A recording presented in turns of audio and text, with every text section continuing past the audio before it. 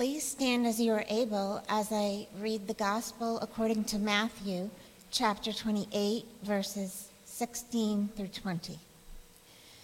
Now the 11 disciples went to Galilee, to the mountain to which Jesus had directed them. When they saw him, they worshipped him, but some doubted. And Jesus came and said to them, "All authority in heaven and on earth has been given to me. Go, therefore, and make disciples of all nations, baptizing them in the name of the Father and of the Son and of the Holy Spirit, and teaching them to obey everything that I have commanded you. And remember, I am with you always, to the end of the age." This is the word of God for the people of God. Thanks be to God.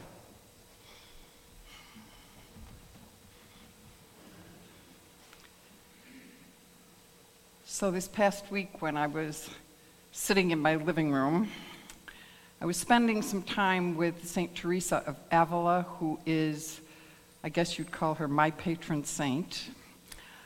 I love Teresa.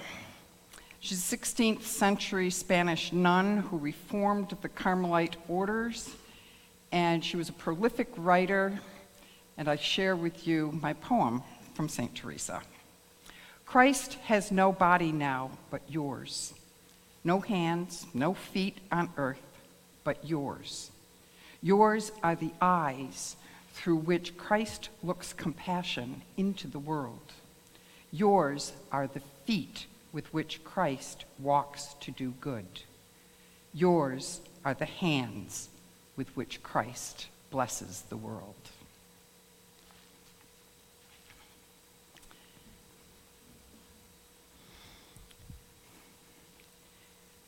So this commission, the Great Commission that Jesus gives us to go and make disciples, has always made me uncomfortable. And the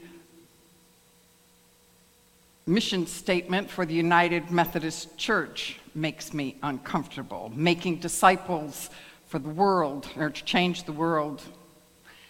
We don't make disciples, folks, I'm sorry. We open the door so that God can make disciples. I can't make disciples any more than I can make life just by standing here and calling it into being.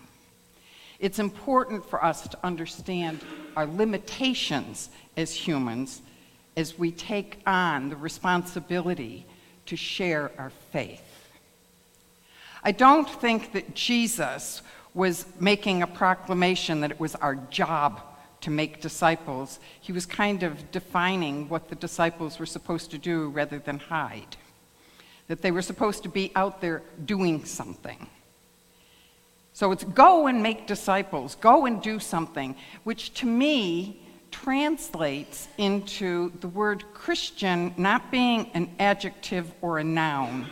The word Christian is a verb.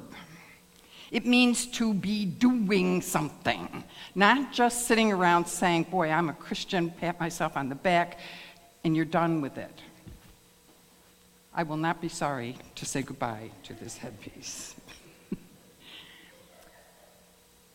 It is really, really difficult for me to understand what the process of making a disciple would look like. I don't even know what I would do if I was told to make a disciple. Now, somebody tells me to make a meatloaf, I can do that. If somebody tells me to make cookies, I know what to do. But to make a disciple, I'm not sure what to do. And I'm not sure who I would say made me a disciple, but I know that there's a whole pile of people who nurtured me in my faith as I walked this path. It didn't start when I went to seminary. It started when I was a little girl and said prayers with my parents before I went to bed. My mother did not like the "Now I lay me" because she didn't like the part about, and if I should die before I wake, she said, why would you even say that to a child? So mine was, And when in the morning light I wake, show me the path of love to take, which I really liked. I liked that a lot. But that was part of my upbringing. I knew that God was a part of my life before I even understood what God was all about. That was just my introduction. When I was in the kindergarten Sunday school class, this was back in the days of flannel boards for those of you of a certain age, and we had all the disciples of the apostles were all like lined up on the flannel board, and we learned songs about these apostles. And I remember my teacher, Florence Wunsch, who wanted us to call her Grandma Flo, and so we did. And she had to have been like 110 years old then, so I really don't know. Actually, she was probably younger than I am now, but, you know, my perspective. But there were lots of people along the way that nurtured my faith, my father being one of the strongest in the mix. But not one person made me a disciple. It was the work of the whole community of faith, everybody, in a multitude of churches. Where I grew up, we all belonged to many different youth fellowships. The Presbyterians and the Methodists met on opposite weeks, so you'd go to both fellowships because the Methodists did stuff, like they did crop walk, and they did, they did things. And the Presbyterians, well, Doug McGee was a Presbyterian, what can I say? And, so everybody went because he was very pleasant to look at. I grew up in the United Church of Christ, and it was a very, very small church. And we used to meet at 4:30 in the afternoon and have supper so that we could all go to the Presbyterian or the Methodist youth fellowships at 6:30. That's just the way it was. We were all involved in the churches. The oddballs were the people who didn't go to church. Everybody attended church. So I had a variety of different pastors and different people who nurtured. And I remember distinctly more than one saying, we need to go and do and fill in the blank. We need to go to the migrant camps and befriend the children. We need to go to where the homeless people, who had heard of homeless people 40 years ago, 50 years ago? But they were there. And we would serve dinner at the rescue mission. We were scared, but we would go because we were taken by people whose hearts were in the right place. We would do crop walk, and we would do worship. And we found that we were very active. And we found that life had meaning because we were doing these things with other people who thought the same way. So when I look out at you, you are the same kind of people. You don't all walk in lockstep, and thank God for that. And you don't necessarily always agree on everything. But you're here regularly because there's some kind of a purpose to being here. You feel connected to people who are thinking along the same lines. We need to do something to make a difference in the world. The world is a scary place. News is not good. We're more divided than we have ever been. And I grew up in the 60s, for crying out loud. I mean, for crying out loud, we are so polarized right now, it's terrifying. And yet, more of our children are disconnected from communities of faith than ever before. The statistic I heard from the New Hampshire Council of Churches was 76% of the people in the state of New Hampshire have no faith tradition. That's frightening to me. that is terrifying to me. And then there are glimpses of God's grace. There are glimpses of where God is working. We see it here in this community, and we see it in communities throughout the whole world. I rode past the church Friday evening after the second start graduation. And I was very gratified to see a number of cars and people hugging one another. Graduation from high school is a big deal, but for those kids who have struggled, it's a bigger deal than it is for everybody. I was gratified when I went home this week and I called Emily and I said, "Do you want to go out to have something to eat?" And she said, "Well, I can't until after 5 o'clock. And I said, "That's okay." And she said, "Don't you want to know what I'm doing up until 5 o'clock? And I said, "I figured you were at practice or something." And she said, "No, I'm tutoring somebody who doesn't speak English." And after I mopped up the puddle, I was really proud of her because that's something that she has connected with in her tiny little community that's important. We all have something we can do. I'm astounded at the giftedness of the people in this congregation. And you can do a lot. But doing it inside these walls isn't exactly what we're called to do. We are called to go out into the world. Jesus didn't say to the disciples that he had gathered, "Go like 6 feet down the road here and talk to people that you already know." Don't be afraid to let people push you out of your comfort zone. Just stay where you're comfortable. Jesus didn't say, "Don't travel far and wide." Stay where people know who you are.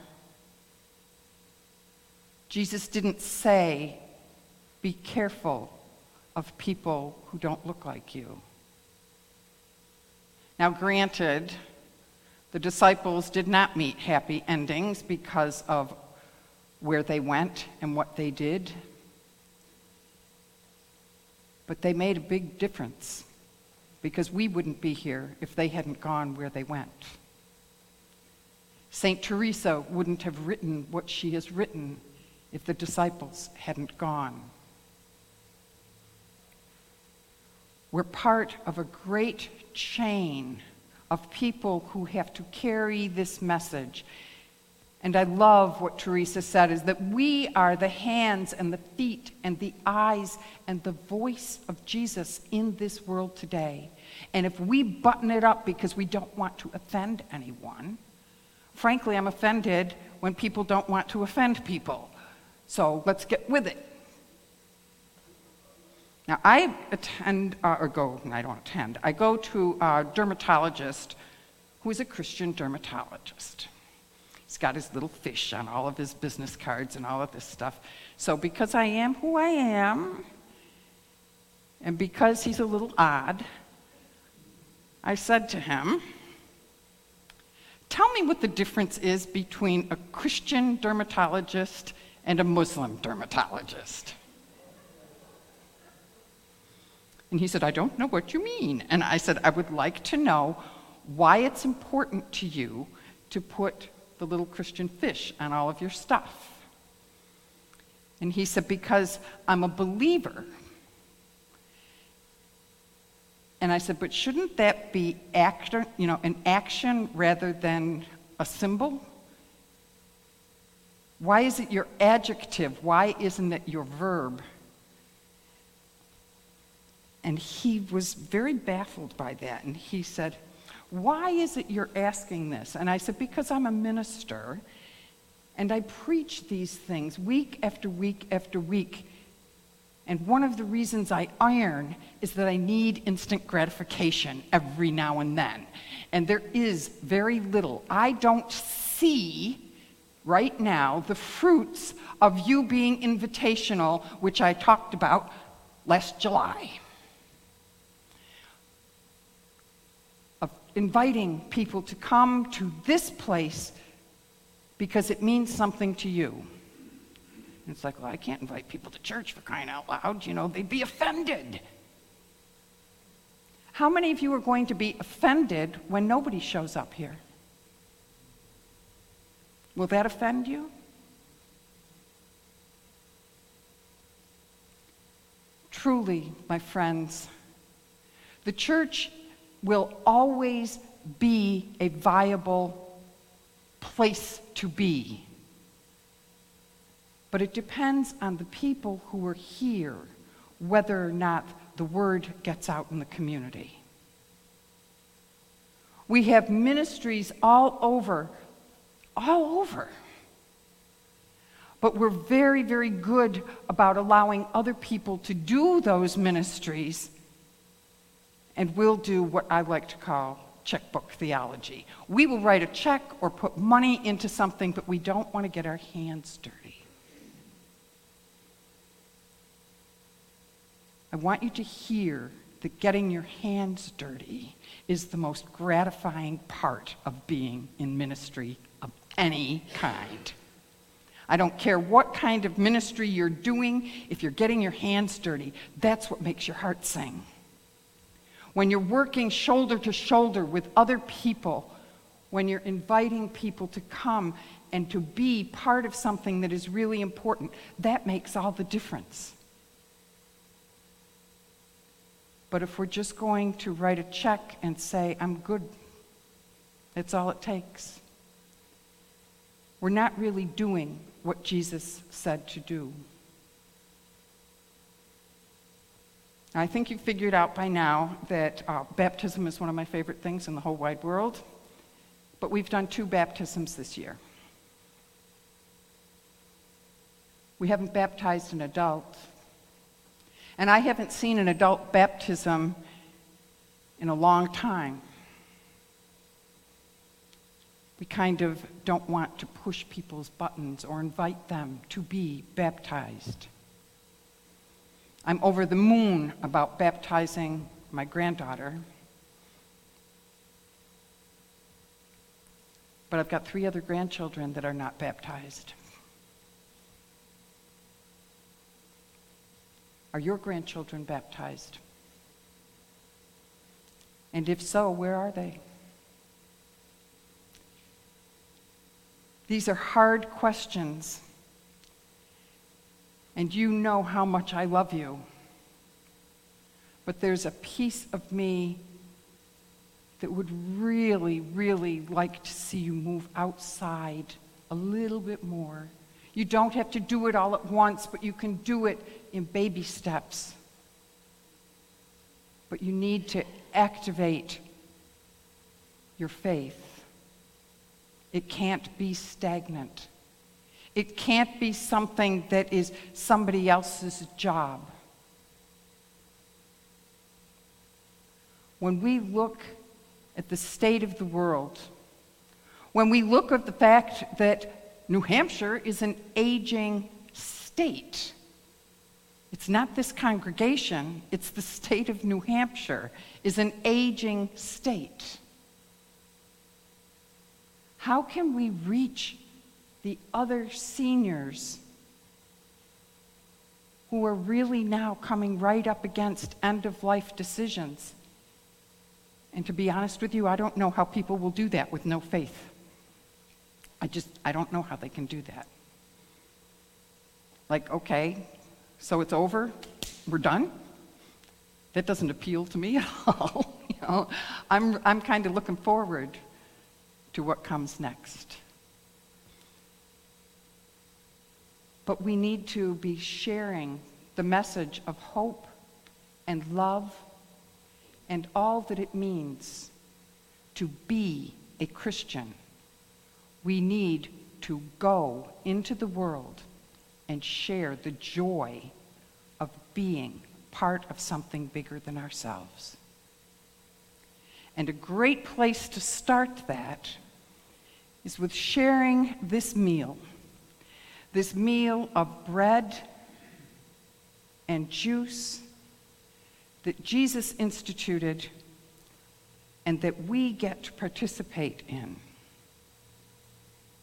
This is a way of starting something that we truly continue forever and ever, amen. It teaches us what we need to be taught and tells us that God's love is still alive and well.